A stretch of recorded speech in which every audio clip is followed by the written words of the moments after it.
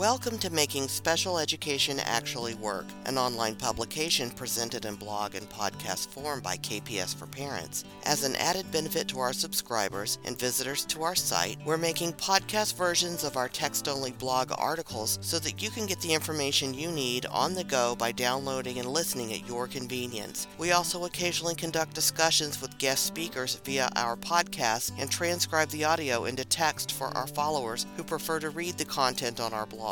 Where the use of visual aids, legal citations, and references to other websites are used to better illustrate our points and help you understand the information, these tools appear in the text-only portion of the blog post of which this podcast is a part. You will hear a distinctive sound during this podcast whenever reference is made to content that includes a link to another article, website, or download. Please refer back to the original blog article to access these resources. On January 13th, 2022, after staying up late to finish my last post podcast, I woke up to find a message in my inbox from the CAPCA listserv that included a very comprehensive-looking report published by a group referring to itself as the Office of Administrative Hearings Special Education Task Force, with the email address of oahspecialedreport@gmail.com.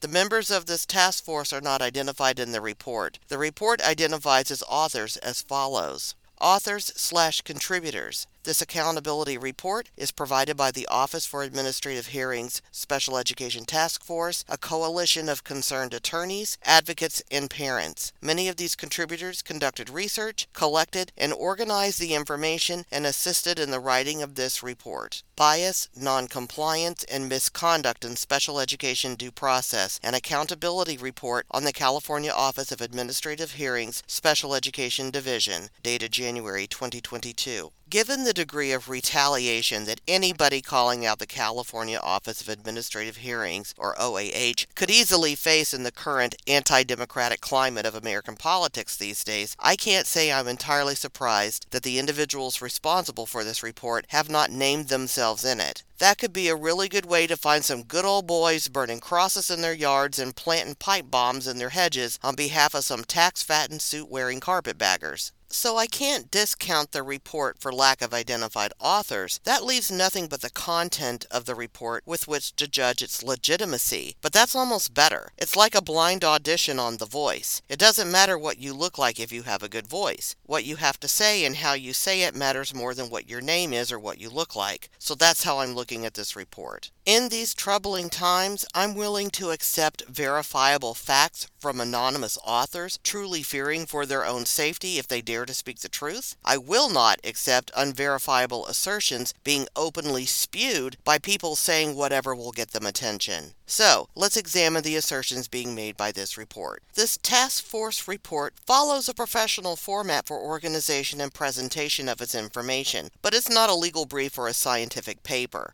Not every assertion is supported by black and white evidence, but the assertions not supported by evidence are nonetheless consistent with those assertions that are supported by evidence. Additionally, because I work extensively in the very areas of concern targeted by this report, all of it rings true with the experiences that I've lived as a professional over the period of time discussed in this report. That which is not outright supported by evidence in this report is nonetheless credible to me given the evidence that is presented and what I already know to be true from real-life experience. While anecdotal accounts were added to the report to bolster the author's positions, the identity of those offering these accounts are unknown, so verifying them is impossible. Again, concerns about retaliation and privacy are legitimate, so I don't want to discount the privacy concerns of the authors, but one of the first rules of proving the veracity of a document is authenticating its content with its authors. That's just a basic rule of evidence. At some point, for this document to be taken seriously by regulators and/or legislators, its authors will have to reveal themselves. Putting aside the authorship issues for the moment and delving into the actual content of this report, what this report is basically asserting is that OAH, which is a division of the California Department of General Services, or DGS, is organizationally compromised relative to its obligations to try special education cases pursuant to the Individuals with Disabilities Education Act, or IDEA. The report supports these arguments with references to a collection of publicly available documents. These documents appear sound and supported by credible evidence, in my opinion. Of particular note to me were its references to the November 15th, 2021 study conducted by CDE titled California Special Education Governance and Accountability Study, as well as news that the courts finally resolved the issue of continued distance learning for medically vulnerable children on IEPs. This latter issue affects one of our families, and I've been waiting to hear about this situation. The task force assertions in its report are also consistent with my experiences dealing with OAH since it took over the hearings in 2005. In fact, I first became a paralegal in 2005 and witnessed the very shenanigans reported by the task force with the changeover from the Special Education Hearing Office, or SEHO, to OAH that same year. It was a dumpster fire inside of a clown car that had crashed into a train wreck, to put it mildly. OAH underbid SEHO in terms of the cost of conducting special education mediations and hearings by failing to include the cost of administrative support and sending mediators and judges around the state to handle each case in its local community, which allowed OAH to come under SEHO's bid by several $1,000,000, as memory serves. The moment it opened its doors for business, it was already millions of dollars over budget from what it had bid to get the business from SEHO. The quality of the judges from OAH was atrocious out of the gate. One then new judge went down in California special education parent/student legal history for the angrily and stupidly stated words, "Miss Attorney, what does autism have to do with behavior?" When you have people who have no idea what anybody is talking about, deciding the futures of children who have no voice of their own in the process, those of us who are trying to protect these children become almost as powerless as the children we're trying to protect. We were and continue to be faced with people entrusted with responsibilities that are clearly light years beyond their actual skills and knowledge, and the authorities and powers that go with those responsibilities. What is the point of having the rule of law if the people responsible for enforcing it are personally incentivized to break it, or are otherwise too dumb to know how to enforce it? We are paying these people to implement the regulations, not to invent excuses as to why they don't have to and bully the rest of us if we dare to question them. I've been saying for the last 30+ years that special education issues are civil rights issues, and if our babies aren't truly protected, then none of us really are. The national political landscape appears to support my conclusions, not that I'm happy to be right about that. Marginalized groups with specifically identified protected rights are always the first ones targeted by fascists, so special education is really a canary in the coal mine when it comes to American democracy. Clearly we're not doing that well, and this task force is seeing a lot of the same things I'm seeing. Regardless of the authorship issue, which I suspect will be resolved in due time, the evidence cited in this report and the consistency of what it describes with what I live and breathe every day inclines me to treat it as credible, though if anyone can find an inaccurate assertion in it, please post a comment and let me know. At minimum, another federal investigation is warranted based on this report, but I don't know that going to the U.S. Department of Education's Office for Civil Rights, or OCR, is the right way to go now. As the report discloses, there was already an OCR investigation in 2014 of the California Department of Education, or CDE, as it pertains to making its hearings accessible to individuals with disabilities. I won't repeat the anecdotal account of what that was all about here. You can read it yourself in the report, but I warn you it's upsetting. I wish I could say it was too outlandish to be true, but it sounds just about right for OAH and CDE based on my own experiences. Last year, just to give you an example from my own caseload, I filed a compliance complaint with CDE against a local school district for failing to implement all of a student's IEP during the pandemic-related shutdown. The most critical element of the complaint was the district's failure to provide in-person one-on-one aid services as required by the child's IEP. Instead, the district put the aid for this nonverbal,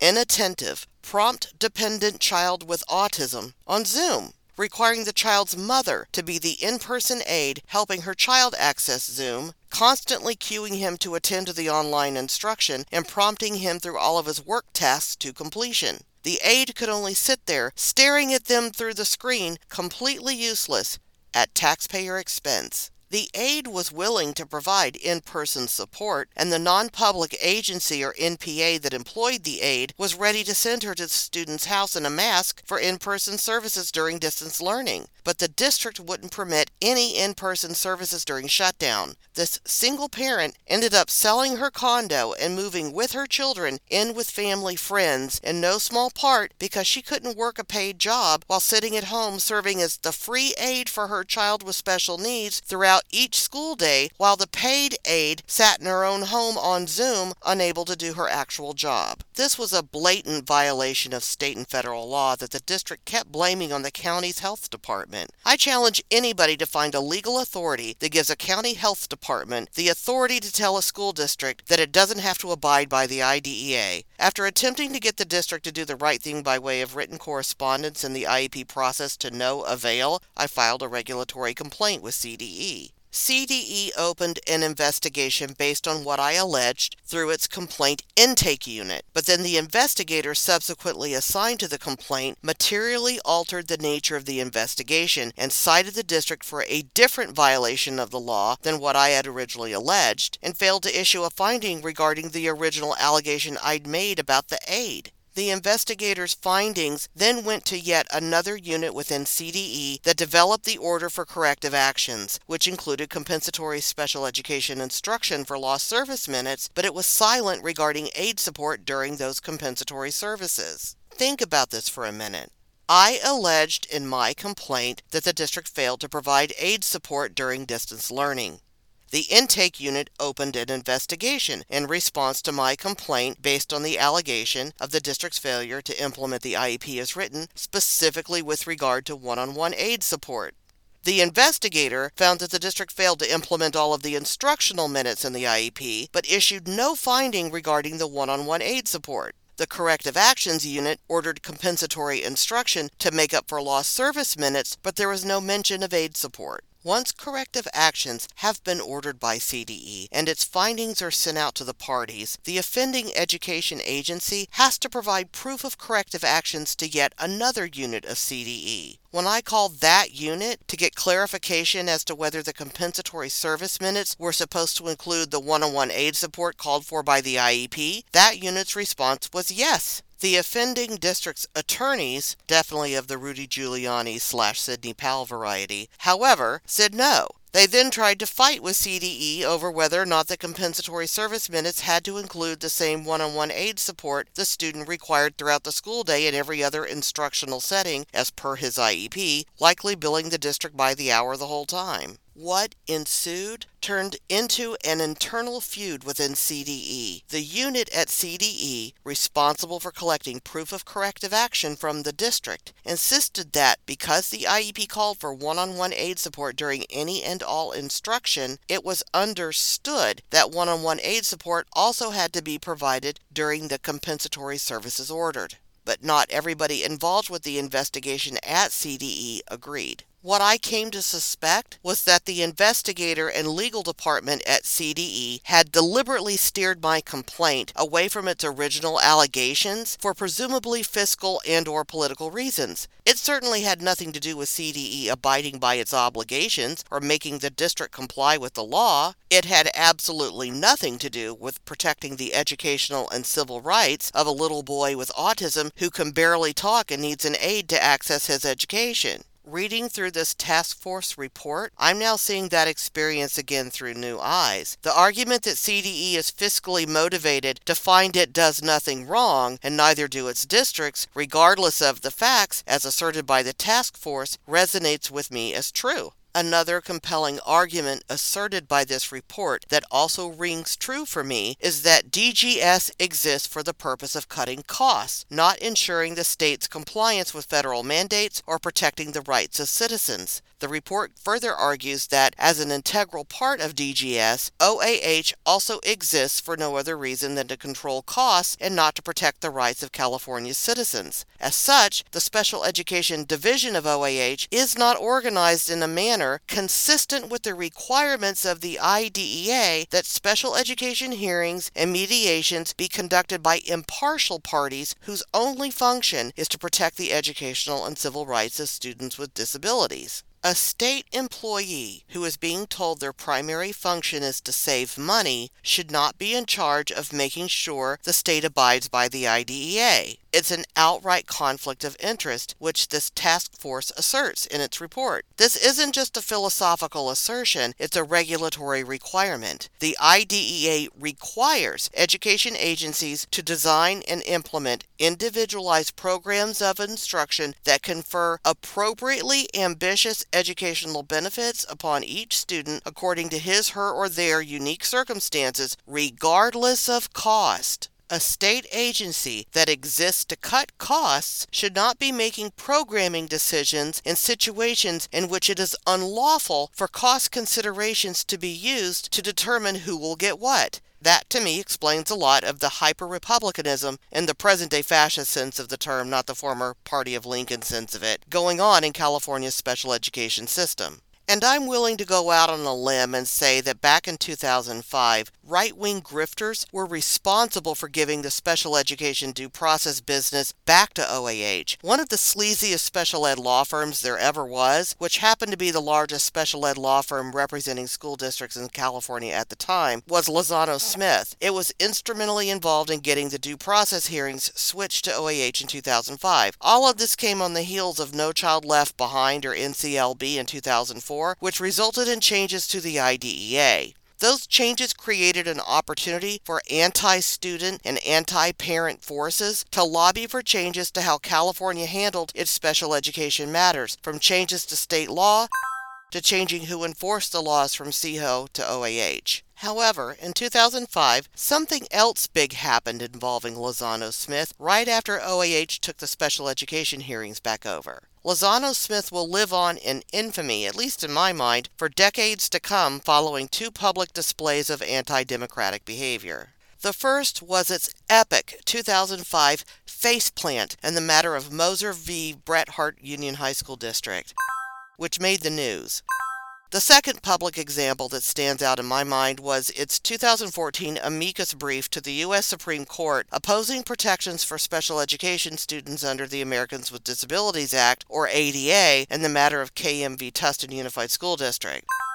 This second example didn't steal headlines, but the actual outcome of the case was huge for students with special needs regarding their disability-related communication needs. If special education advocacy has been the canary in the coal mine of American democracy, Lozano Smith has been one of the Mitch McConnell-esque specters of obstructive fascism that has been trying to snuff the voices of canaries like me for decades. I'm convinced that every single unrepentant person who had a hand in the Bret Hart mess, and anything else like it, will have a special place waiting for them in Trump Tower hell when they die. Perhaps it will be named the Lozano Smith Suite. In the present, all of the concerns raised by this task force's report are grounded in the realities I deal with every day. The fact that the authors fear to reveal their identities is also grounded in the harsh reality that the fascists aren't even trying to hide the fact that they're coming for us anymore. Anybody who stands up for civil rights these days is a target, and I realize that includes me just by saying so. Here's the thing, though. Those of us accustomed to dealing with special education issues who understand applied behavioral analysis, or ABA, also know an extinction burst when we see one. So long as those of us who see this extinction burst for what it is, continue to abide by our professional ethics, stand our ground, and stick to the applicable science and rule of law, none of the self-serving histrionics of those with anti-democratic tendencies within our government will overcome our fact-based arguments. We have to keep acting like we live in a democracy, or it stops being one. We may lose battles on occasion, particularly in those states currently permeated by maskless, unvaccinated seditionists spreading COVID as readily as their lies, but the only way we lose the overall initiative is if democracy fully collapses in the United States. All of us canaries need to start beating our wings and squawking loudly as the voices of experience when it comes to fighting fascism within America's government, or its curtains for all of us. It's not shocking news to any of us that the fascists are targeting local government, including school boards, as a means of seizing control of the country. That's nothing new. That's what all of us working in special education advocacy have been up against since the original laws to protect our children were passed in the 1970s. To the rest of the country, it's unfortunate that it's now happening to you too, but we welcome you to the front lines and look forward to working with you to win this soft civil war currently being fought over basic rights and the rule of law in America. To our colleagues fighting similar battles on behalf of other marginalized groups, we look to unify with you. When it comes right down to it, those of us who exist in marginalized groups collectively outnumber the few individuals at the center who put us in their margins. In a democracy, majority rules. The minority of individuals who want to rob the rest of us of our rights cannot oppress a unified majority. Special education rights are human rights, just like ethnic rights, gender rights, sexual orientation rights, relationship rights, etc. If all of us whose rights are being infringed upon join forces instead of competing for the crumbs that fall from the would-be oligarchs' tables, we can be sitting at the table eating meals full of freedom with everybody else instead. Thank you for listening to the podcast version of Mysterious Special Ed Accountability Report published in California. KPS for Parents reminds its listeners that knowledge powers solutions for parents, and all eligible children, regardless of disability, are entitled to a free and appropriate public education. If you're a parent, education professional, or concerned taxpayer and have questions or comments about special education-related matters, please email us at info@kpsforparents.org or post a comment to our blog. That's info at K as in knowledge, P as in powers, S as in solutions, the number 4, parents, PARENTS.org. We hope you found our information useful and look forward to bringing more useful information to you. Subscribe to our feed to make sure that you receive the latest information from Making Special Education Actually Work, an online publication of KPS for Parents. Find us online at kpsforparents.org. KPS for Parents is a nonprofit lay advocacy organization. The information provided by KPS for Parents in Making Special Education Actually Work is based on the professional experiences and opinions of KPS for Parents lay advocates and should not be construed as formal legal advice. If you require formal legal advice, please seek the counsel of a qualified attorney. All the content here is copyrighted by KPS for Parents, which reserves all rights.